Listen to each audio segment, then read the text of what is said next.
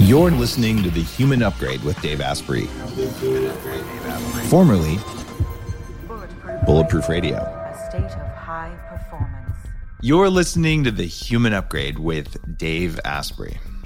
I promised that I was going to tell you what you get out of an episode before you listen to it so you can decide whether you want to invest the next hour of your life with me and with the hundreds of thousands of other people who are listening to this.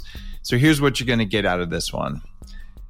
This episode is going to help you learn how to recognize your own shit and be a better partner in relationships.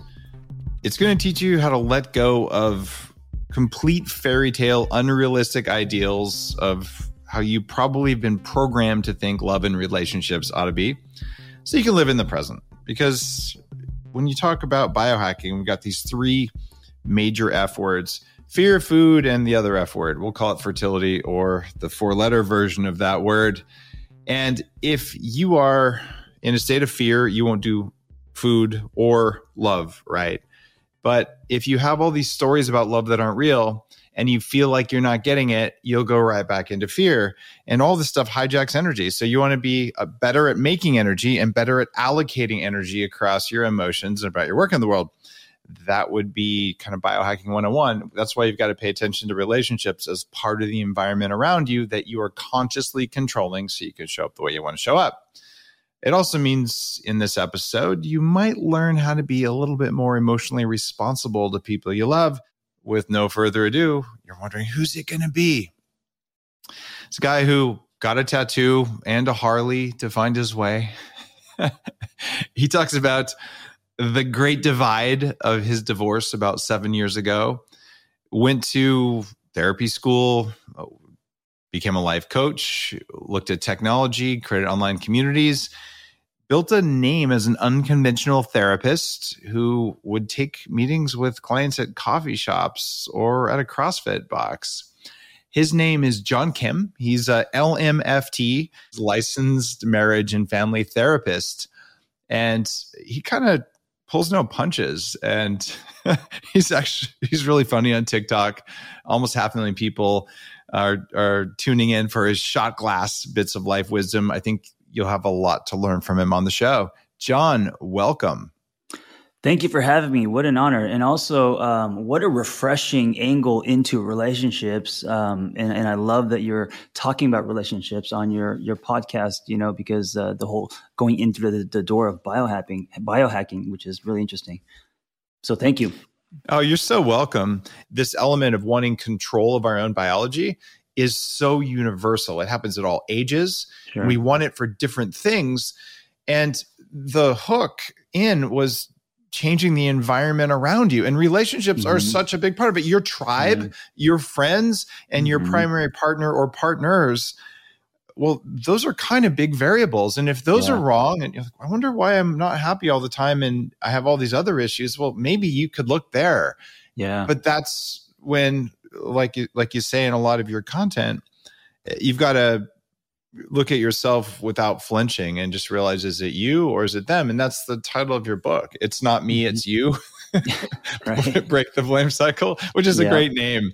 Yeah, this is my first. I've written many books. This is my first one, and I co-authored it with my partner, who is also a therapist. And this was the most terrifying book to write because now I had someone to check me on my own shit. It's easy for me to write a book by myself because it's my point of view, my head, my stories. But when you have someone who's going to hit the ball back or not, it's terrifying. And so we really pulled the curtain back, and we wanted to also show that therapists are just as, fucked up as everyone else. And it doesn't matter if you have letters after your name. Relationships are really hard. So we talk about a lot of our struggles, our wiring, the stuff that we're going to talk about today, right? Like the misconception of happily ever after and the one and all of that stuff. We have fallen into the trap as well.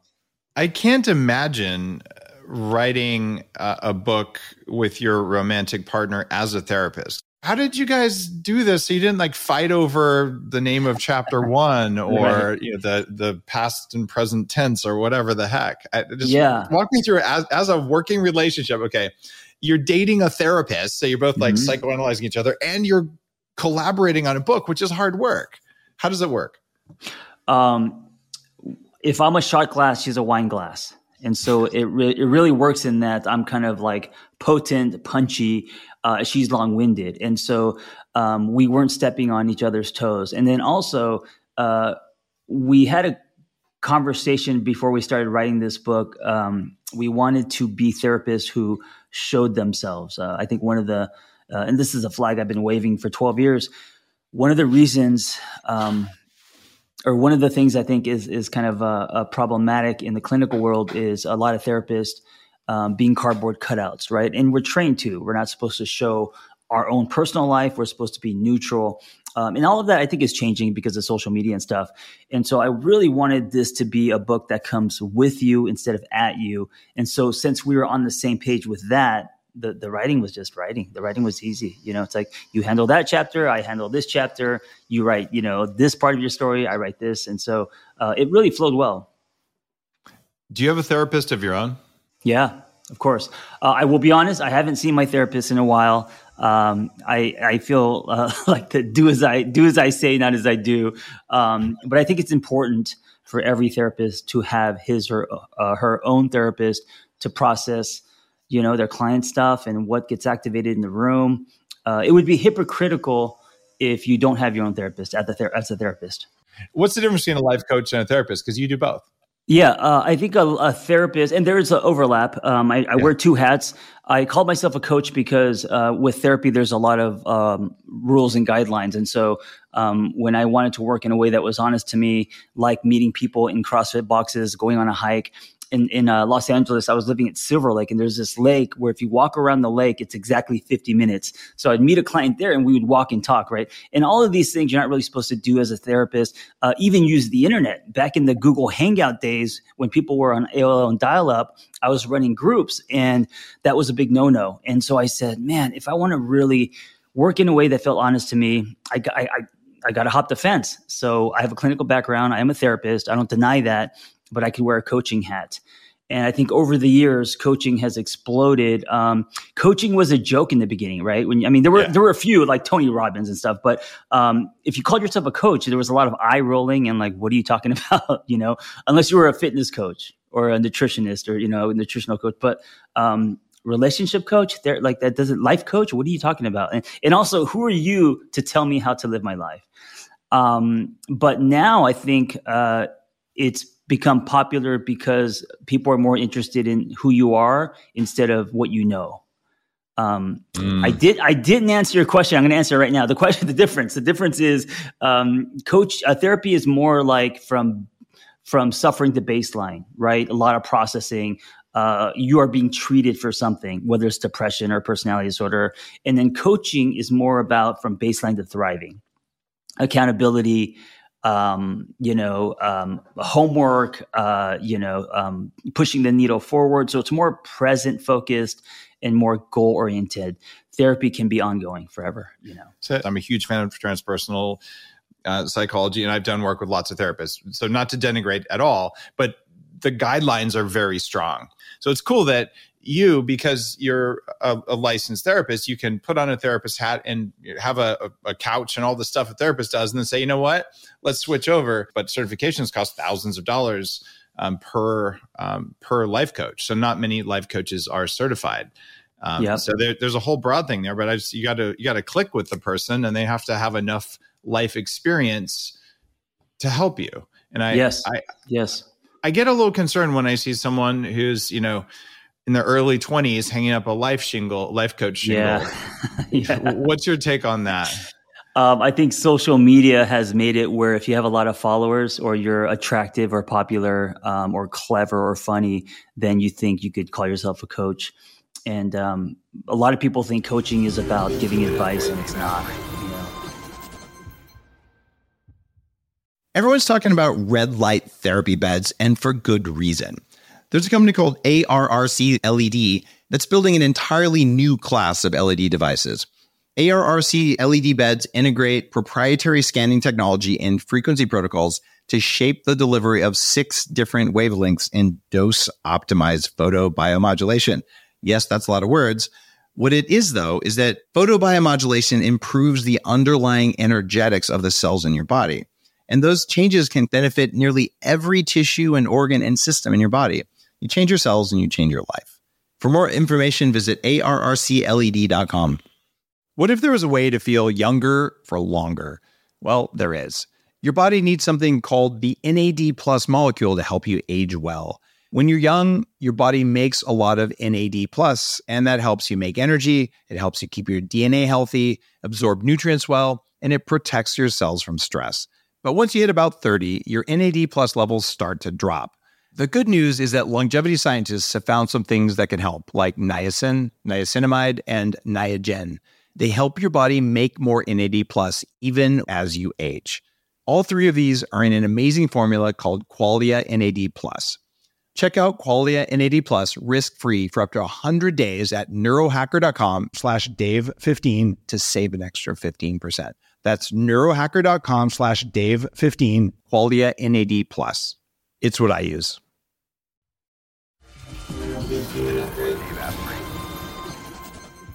I think social media has made it where if you have a lot of followers or you're attractive or popular or clever or funny, then you think you could call yourself a coach. And a lot of people think coaching is about giving advice, and it's not, and I love that you had a training. I love that you had a training program, as I do too, because it makes coaches legit. It's like just because you do a lot of fitness doesn't mean that you should be coaching people with fitness. There's so much noise in the market that I'm very supportive of people being highly qualified, highly experienced coaches who've done a lot of their own therapy as opposed to just being coached. Because I think you have to have your shit together. And I'm focusing more on neurofeedback as the primary way to do it. Do you ever do like the medicine ceremonies, neurofeedback, hypnotism, electrical shocks of the brain, dilating eye drops, whatever other kind of stuff? I've done a lot of wall balls and ice baths. No, but I'm interested in what's happening now with the EMDR, not EMDR, the MDMA, and the they're using psilocybin. Like all that stuff, and then having like 3-hour sessions and just going somewhere and all that stuff, microdosing. It's really fascinating to me, and it seems like it's really blowing up as kind of a new way to get into the unconscious. I'm a supporter of cognitive and biological freedom. So you should be able to put whatever substance you want in your body. Maybe some things you might not want to do. And there are some people who are maybe overdoing it. I have another set of friends. So we've done more than 400 ayahuasca ceremonies. Oh, and wow. I'm like, at what point do you say it's not working? Because I did one in Peru in 1999, and that was it. Wait, how was that for you? Because I've always wanted to do it, and I hear a lot of stories about puking and all that. What did it? Was it life changing for you or no?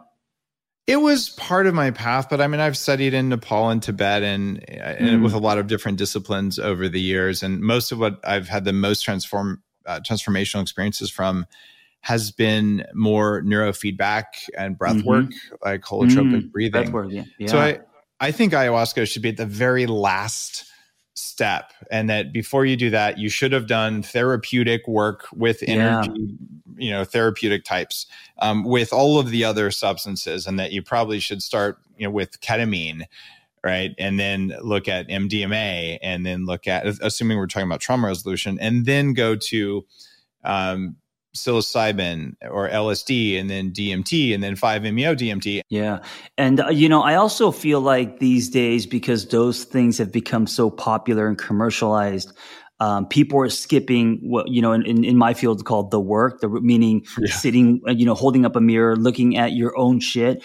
They're skipping all that because this other stuff is fun and sexy, because you get to, go on an adventure, or all the pretty people are doing it, or it's all over Instagram. And so I think there is a lot of people avoiding therapy or the couch, or avoiding the hard conversations, because they could just go take some drugs and then come back a changed person. Well said. Well, they think they come back a changed person, but I think some of it's actually going to strengthen the ego versus weaken its control when it's not done the right way. And like you said, the work, you open the door, you go through it, and then you spend months picking apart what you found and talking about it with your therapist or your coach and understanding it and journaling. And it's just a lot of work to do it that way. You might learn holotropic breathing, which is free and was a replacement for LSD and also has very similar effects to those things. So I feel like people should learn tantric sex, breath work, and EMDR, and do neurofeedback, which is, one of my companies does neurofeedback. But you should do those things before you start getting into the drugs, and maybe ketamine, because it's well understood and very safe.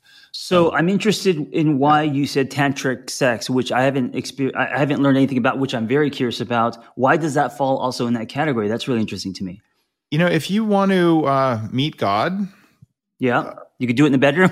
About 20% of people in studies talk about having these profound spiritual experiences during really, it's not just good sex, but it's during and their partner has no idea what's going on. They're just laying there twitching and making sounds, but they're like, I just met God. Like, I just had the most profound, I saw my past lives, like the world opened up. I let go of trauma. There's tears coming out. And if you measure the tears actually are something called amrita.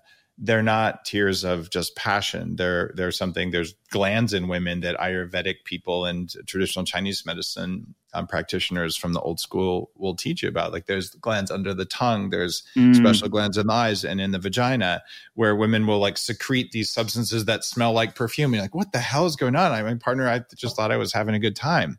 Right. And that stuff's all real. And so there are some people, when they get the right partner and they learn techniques like that, where it is as healing, as profoundly healing as doing plant medicine.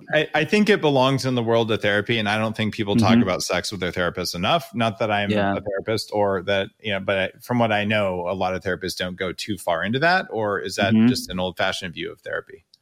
If they do talk about sex, it's not definitely through that door. It's through, non-communication. I'm frustrated. It's I don't want to generalize, but it's usually women being touched out, men not having enough, and then you throw children into the mix, and there's just no time, so people are scheduling sex, and sex becomes a thing that is something that they need to do more than people enjoy, I think. Isn't it better to schedule it than to just not do it?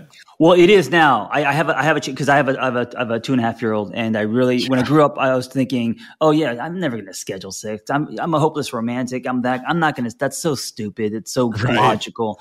Now, if you look on my Google Calendar, there it is: Tuesday, 12 o'clock, 30 minutes, afternoon delight. I honestly before we pick up our child. I think that if people have kids, like younger kids, and you don't schedule a date night and sex, you will probably get divorced.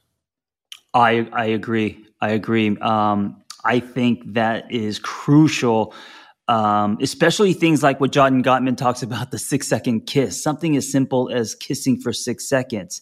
Because life happens and we don't do that, right? And 6 seconds can be a long time when we talk about a kiss.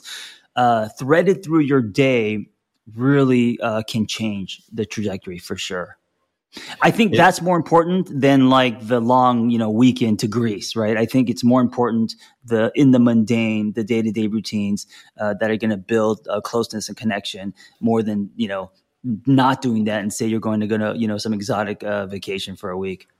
What happens quite often is a woman will say, well, we had this romantic vacation. We did this thing. Why are you pestering me? Like, let's wait till next year sort of thing, right? Because you have young kids, you have maybe nursing, all the responsibilities, sleep deprivation, multiple careers, all that stuff. And like you said, it feels like a chore. And then the guy's like, well, once a year isn't going to cut it for me. Right. And of course, there's other little things, but then it feels like it drives a wedge in. And I've seen, very successful people just decide, after enough of that, like the spark is gone. Yeah, absolutely. The spark doesn't happen naturally because of chemistry. It is something that requires work. It's part of it. It's part of building a relationship is fanning the flames, which I talk about in the book. Yeah. Oh, absolutely. That's why I'm asking all this stuff, because you just wrote a book on it, right? You talk about in the book chiseling away at childhood protection mechanisms, which is such good language. The idea that your automated things you take credit for are actually part of what your child learned how to do. Walk me through your thinking about that and the words you use for it. Yeah. So by that language, I could tell Vanessa probably wrote it, not me. But I know what you're talking about. And I think a lot of our patterns come from childhood and upbringing, especially like attachment styles, right? So Yeah. I'm an avoidant attachment. Vanessa's I'm an anxious attachment, right? I hold on to her leg. She's an avoidant attachment, meaning she runs the other way. And so all of those things stem from early on. And so we have to be aware of our story, open the hood, see how we're wired, and then actively try to become securely attached, right? Actively rewire yourself, which is like changing your body. It's so hard to do. It's a daily thing. And a lot of people think they just go to a seminar or watch a video course and then it's all good, and it's not. It has to be a lifestyle. I believe it does. And what's emerging from the work I've done on the brain and mitochondrial biology and 40 years of Zen, the neurofeedback performance stuff, there's a lot of stuff that happens, I think, in the tissues of the body before it even gets up into the brain. And most of that is programmed in the womb and in early childhood. And you talk about attachment styles, right? And that goes right down to birth and what happened in the womb, pre and perinatal psychology. And if someone's listening to this going, what the heck are you guys talking about? You've got this angry therapist, that was the name of one of your other books, wearing a Thrasher t-shirt with the sleeves cut off and some weird biohacker up in Canada. And you're saying, attachment styles. Well, yeah, like everyone learns how to attach to a parent, because if you don't, you end up being a sociopath or a psychopath, or maybe just a deeply wounded narcissist who walks around blaming everyone else for your life. And so, yeah, you kind of did that, even if no one ever told you did that, and even if you don't remember it. And what that means is that you will do stuff automatically and then take credit for it. And what I believe therapists are doing is they're making you aware that you're doing it for those reasons instead of just because you're a bad person.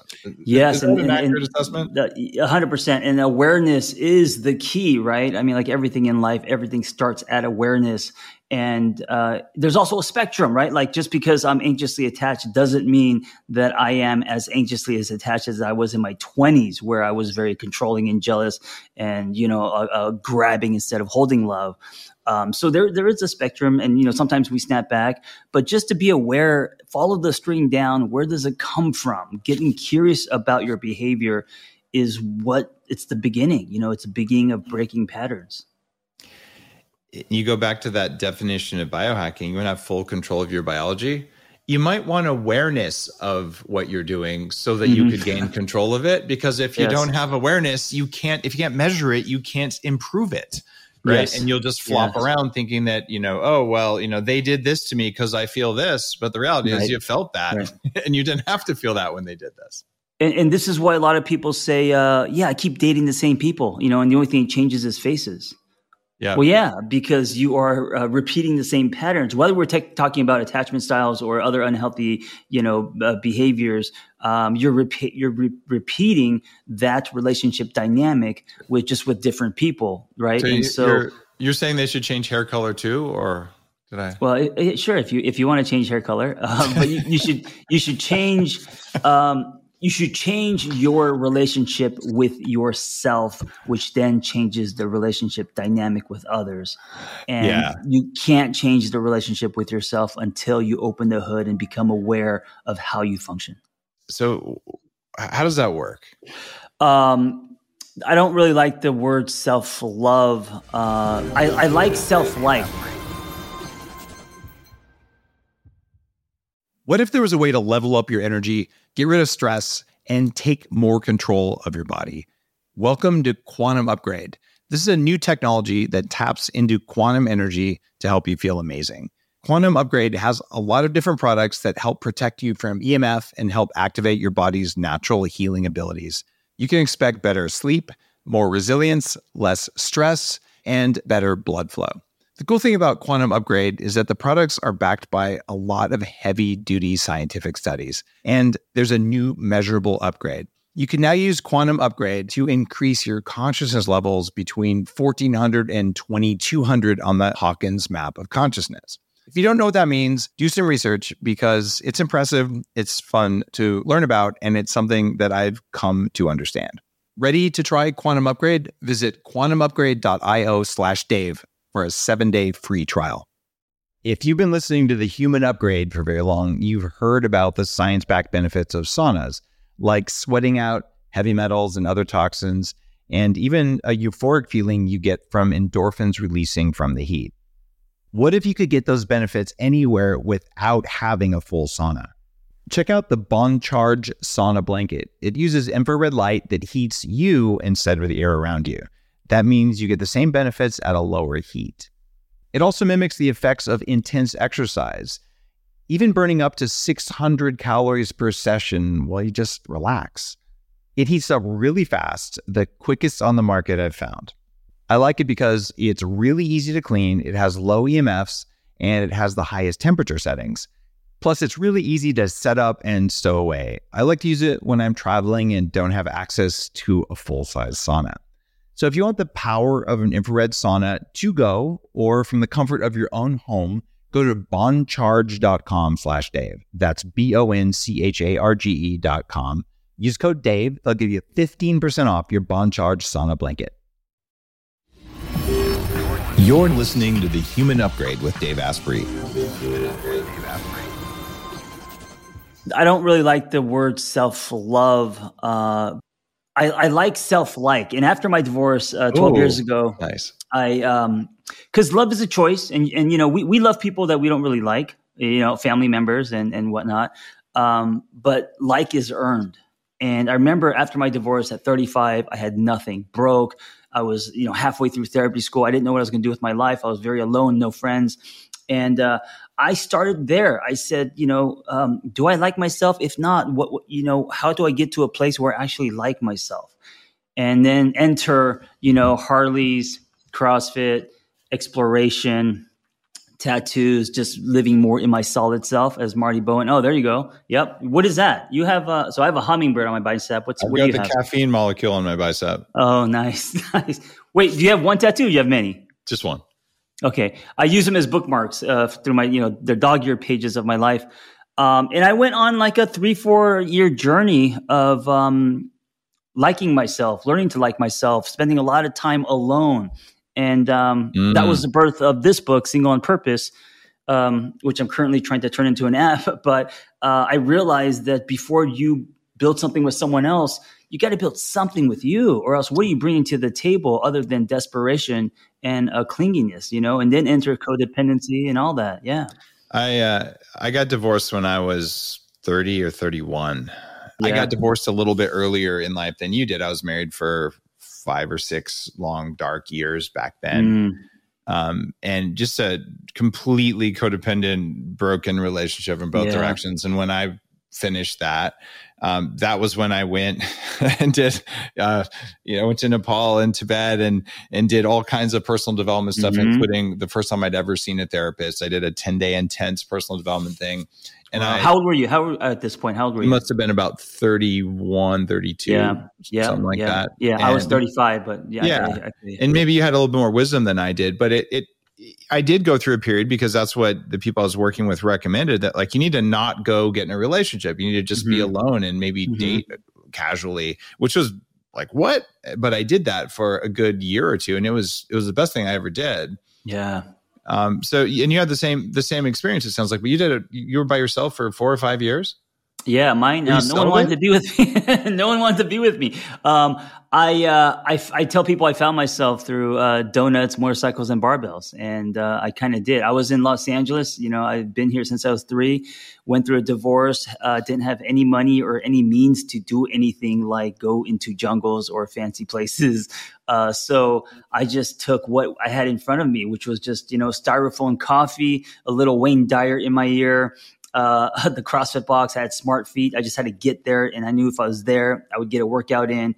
And then I just got into this whole like hero's journey, man, call to action. I think it's Ryan Reynolds who said once that when he was struggling in Hollywood, his motorcycle saved his life because he just got on the bike when he was stressed out and just would ride the streets of LA. And I did the same in Malibu. You know, I got on my Harley and I would hug canyons in Malibu and hit flow states. connecting me to that 12-year-old spirit that I had locked away in the 80s who felt so alive breakdancing, right? And that spirit appeared when I was skating.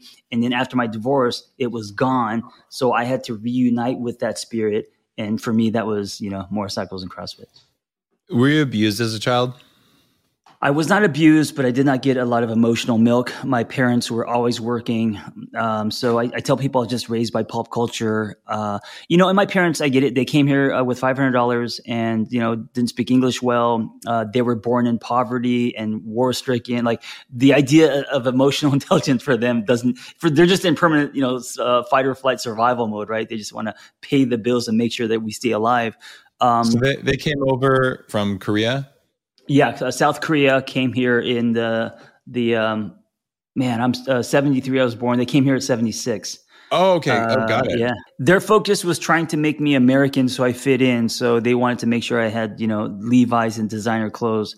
But I didn't get a lot of, I love yous or you're valuable or all the stuff that we now know is just emotional milk and so important when it comes to raising children. Now, one of the things I loved about your newest book is you talk about happily ever after is bullshit. Yeah. What does that mean to you when you say, notion of the one is BS and happily ever after? Just walk me through your thinking about that. Yeah. I think we've been programmed by, Disney movies. I think Disney movies should start after the wedding. And now the dirty socks are on the floor and, the dishes aren't done. And, everything that a real relationship struggles with. So this idea of happily ever after means that, you just have to find your soulmate. You just have to find the person you're supposed to be with. And then everything's going to be good, right? And I think a lot of people, especially women in their 30s, because they have that whole clock thing, they're not happy until they find, quote unquote, the one. And I also have a problem with the one because there's more than one person for you in this. There's billions of people in this world. I hope everyone under 40 listening to this, and there are quite a few people, even in their early 20s, who listen to the show.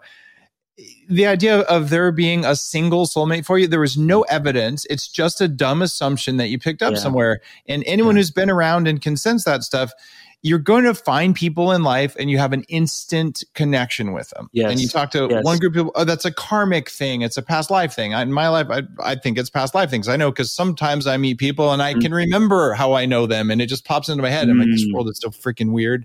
But you will meet a substantial number of people in your life who've been around you before, whether you believe what I'm saying or not, you want to interpret it a different way. But there's a spark and a snap and they're fascinating. And you probably could be happy with any one of them. Maybe they're all soulmates, but to say there's only one of those, you have no evidence there's only one. There's also, if you also believe in the one, there's pressure. And if your relationship isn't doing well, you're going to think you're with the wrong one. So now you're looking over the fence without doing any work. My definition is the one in front of you. That's it. Well, what if the one in front of you is codependent and abusive? Well, abusive is one thing. Most people are codependent, but then you have to see if we want, he or she wants to work on this, right? And willingness to evolve, right? Yeah, and if they're not willing to evolve, then you're only 50% of any relationship. So it's not going to have legs. If they are, then now both of you can grow together, and that process is only going to produce more relationship glue. So I also think that fighting is okay because it's not about how many times we fight, it's about how we fight. And most people don't know how to fight. Most people are reactive, defensive, throwing chairs, and the fights are destructive. Fights can actually bring us together, Mm-hmm. They really can when you realize you're resolving something versus just spinning it around, right? Right. And in order to resolve, you have to come in open, trying to understand before trying to be understood, compassionate, empathetic, and all that, which is all hard to do, right? It is hard to do. I realize I've been dropping a term here. I'm codependent. As a therapist, what is codependence? Yeah, I love my partner's definition because she really simplifies it. So Vanessa Bennett that's her go-to is codependency. That's the work she does. And she says, I describe it like this. If I'm okay, you're okay. If I'm not okay, you're not okay. Or vice versa, right? So it's basically if you're okay, then I'm okay. But if you're not okay, then I am not okay either. And there's an enmeshment there. There's codependency. There's there's two people who are melted together instead of two individuals sharing life together. And the way that I see it is, it's icky. It's sticky. You're right. I say, you know what? I'll give you my hand, but not my life, because I used to think, if we're going to be together, and maybe this is old school Korean in me, we're in it together. I go down, you go down. You go down, I go down. It's like us against the world. And in high school, that's very romantic, and sure, but that's unhealthy. That's sticky. That is codependency. And if someone goes down, you should give them your hand, but not your life. They should not take you as hostage. That's such a healthy thing. But you've got some other advice that I wish I would have had that, when I was in my 20s and learning how to date, learning how to pick a partner. And you talk about red flags versus differences in a partner. Mm-hmm. What's up with that? I talk about, so with Vanessa and I, we're very different, and I had to, in the beginning was rocky, and I was ambivalent. And so I had to really try to find the beauty and the contrast in our differences. And I almost saw them as red flags, but they weren't red flags. They were opportunities for me to grow, right? They were differences that can be healthy as long as you're willing to swim past them, to sit with them. A lot of times we see differences, we flash it as a red flag, and then we run the other way and we strip ourselves of growth. I think growth, evolution comes from what is difficult, what is uncomfortable, and us looking at that. And so you got to know what is a red flag, right? If you're getting punched in the face, that's a red flag, right? But if you have different erotic, like with blueprints, that may not be a red flag. That may be a chance for trying something different or stretching, and then through that process, you grow, your partner grows, the relationship grows, or it doesn't. And if that doesn't, then it's also telling as well, right? But that's not really a red flag. It sets you on a journey. I have one friend in particular I'm thinking of, who's been on the show, and she's like, for her non-negotiable list, which is what you talk about in the book, like these are things I have to have in a partner. She's like, I need 100% monogamous relationship, and so she's super clear on that. And I have another friend who's like, under no circumstances, these are both women, under no circumstances would I ever have a fully monogamous relationship, because I know I'd be unhappy. I was unhappy in my last one. I won't do it, because different people can have very different non-negotiable lists. So your list is your list, right? But the idea that I certainly had when I was much younger was, I want to date someone like me. And there's no growth in that. And there's probably just a lot of repulsion. And then from David Data's work, then there's no polarity either. Like you need someone who's different than you, right? Yes, definitely. And also the stuff that you said you wish you would have known in your 20s, I don't think you're supposed to, because if you knew, it would have stripped you of that journey. I think our 20s are all about like heartache and exploration and falling and getting up. And that's a good point. Your 20s are largely still training wheels. You just can't see them. It's nice though to be like, okay, I'm dating someone. Should I go on some more dates? Maybe this is getting serious. If someone would have just told you, take a look at their parents and their family dynamic and see how much of a problem that is. And if it's completely wrecked, then you're like, okay, has the person done their work? And if not, okay, you had 6 weeks of super hot sex and that's great, but it's probably not a longer term thing. And what I've been teaching my kids, and I wanted to get your feedback on this, you can tell me it's totally the wrong thing to teach them, is I teach them, look, attraction is a biological thing. You wouldn't know this, but it's driven by your nose, by pheromones are a thing. And, your eyes, like there's all these automated systems that are going to make some person look absolutely irresistible, like the best looking chocolate cake ever. Right now, the question is, should you eat the chocolate cake? Well, you want to look at the list of ingredients and see what's in there. Like, is it made with butter or is it made with canola oil and all sorts of other artificial shit? Right? I don't know. That looks good. It kind of smells good. Like you're attracted to it. So attraction doesn't mean relationship. But what we're taught is, oh my God, they're so attractive. And just to divorce the two. So attractive means, I think I want to take a bite of that. Like, let's go on a date. But do I want to buy the cake. Build a relationship, right? Then you gotta look at the family and how the behavior patterns are, almost like you would interview someone for a job interview. And I was horrified if someone had told me this advice in my 20s. It's all about love. Love is not attraction. And that's what I was missing. So here's what's interesting.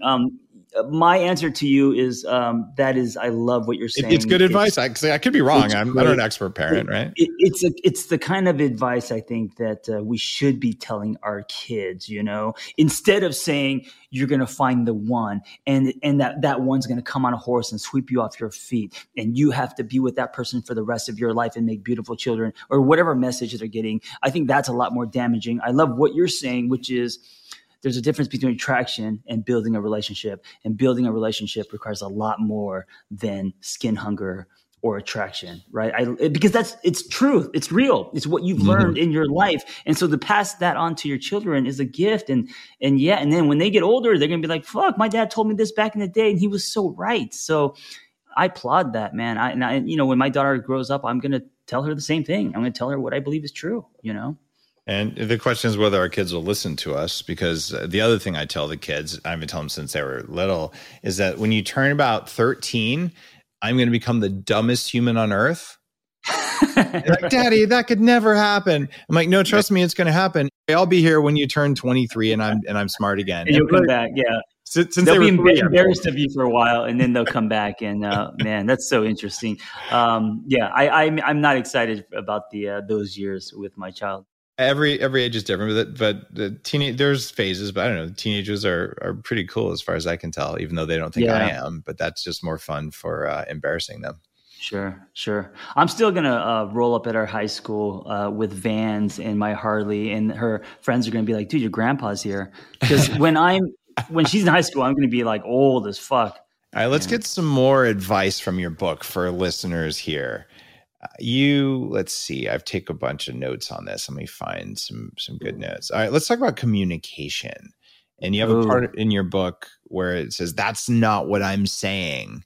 And you talk about healthy communication versus communicating from reactivity and emotions. Walk me through what people do and what they can do to change that. Sure. The kind of the simply put, people think communication is the words coming out of your mouth. And I think especially men who tend to be more logic-based and, but this is what you said. And communication is so much more than that. It's body language, it's mannerism, it's eye contact, it's stuff what's happening underneath. And so, there's that movie where it's like, I don't want you to do the dishes, I want you to want to do the dishes, or that whole fight with, I think it was Jennifer Aniston and I don't know.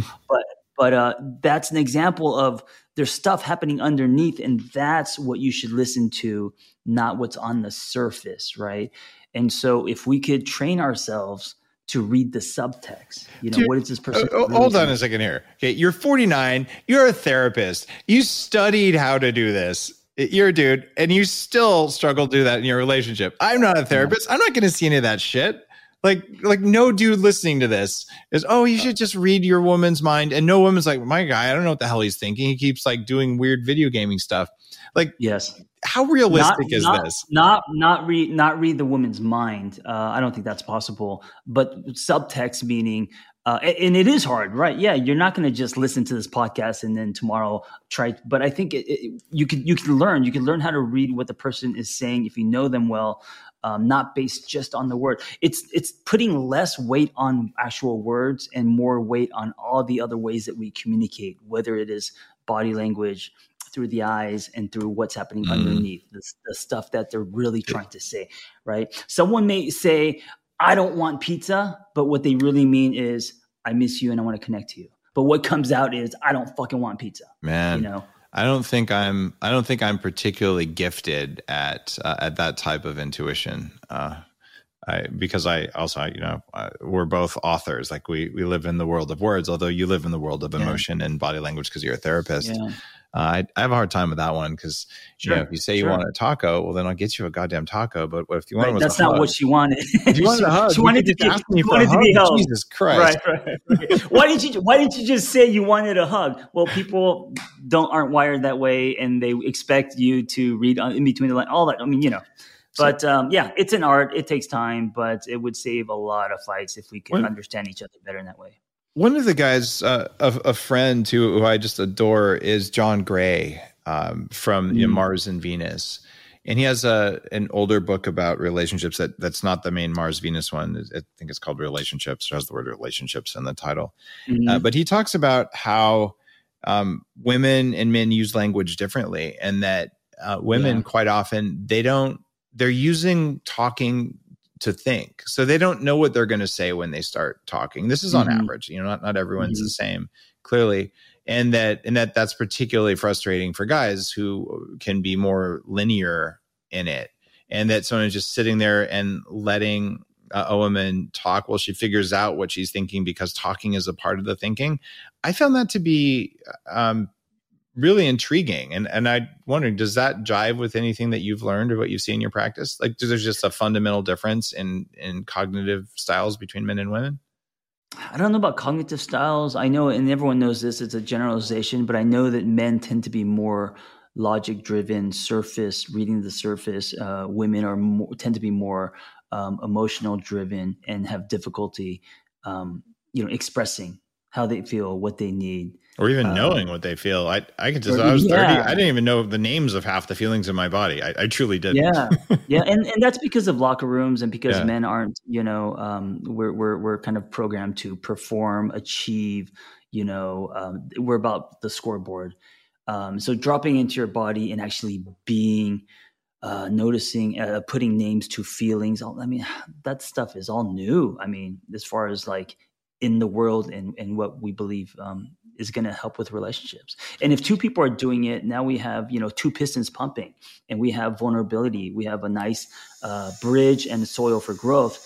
But if people aren't doing that, the magnet flips, and then there's anger, resentment, and sometimes you swim too far to turn back, and then people just now drift, and then there's cheating and all that stuff. Well, I feel like we could talk for hours about this stuff, John. Your book is fascinating. It's called It's Not Me, It's You. Break the Blame Cycle, Relationship Better. And your URL is epic, theangrytherapist.com. Dave, it's been a pleasure. And thank you. And the Biohacking Conference, come and spend 3 days learning from 70 plus speakers and looking at all the latest toys for changing your brain, changing your biology. All the vendors are going to be there. It's right down the street from you, Beverly Hilton, biohackingconference.com. And again, guys, the book is called It's Not Me, It's You. Break the Blame Cycle by John, Kim, and Vanessa Barrett. Thank you so much. And thank you for having me on your show, and also creating just amazing conversations and dialogue, challenging people. You're listening to The Human Upgrade with Dave Asprey.